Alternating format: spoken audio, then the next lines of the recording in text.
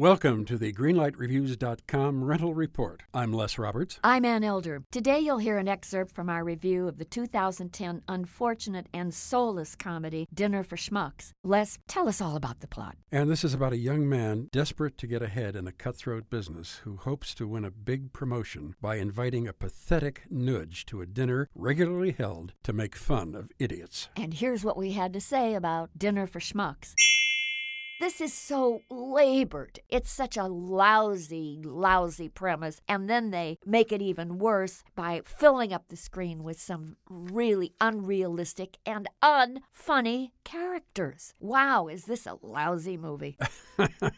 Well, I don't think it's quite as bad as you think it is, Ann, but I think it's pretty bad. What possibly could you have found humorous in this film? I thought Steve Carell's character, Barry, I think that his hobby, using dead mice to create art objects and calling it mousterpieces, is funny. I think his involving himself in Tim's life and totally lousing up his romantic affair is funny. It stops being funny when we actually get to the dinner party. In my opinion, it's not even good in the first 30 minutes. I'm giving this movie a great big fat red light. Well, I'm going to give it a yellow light because I did laugh for a very short time. So, a big, bright red light and a fading yellow light for Dinner for Schmucks.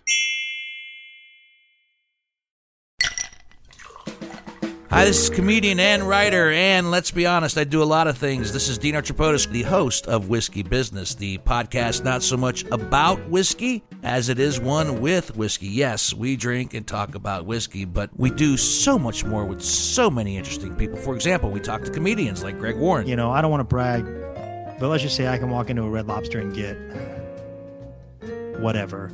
You know, I think the pause right there is probably more important than the word. Amazing athletes like boxing champion Buster Douglas. When a fighter's down and he's looking for his mouthpiece instead of trying to get up. That's when I knew it was over. Yeah, right? And yes, Bigfoot chasers. Do you believe in Bigfoot? And if so, does he really eat beef jerky? The Bigfoot thing is people have seen these, and I've seen a lot of compelling evidence about it. It's Whiskey Business with Dino Tripodis. Join us for what we call a good conversation with a good pour.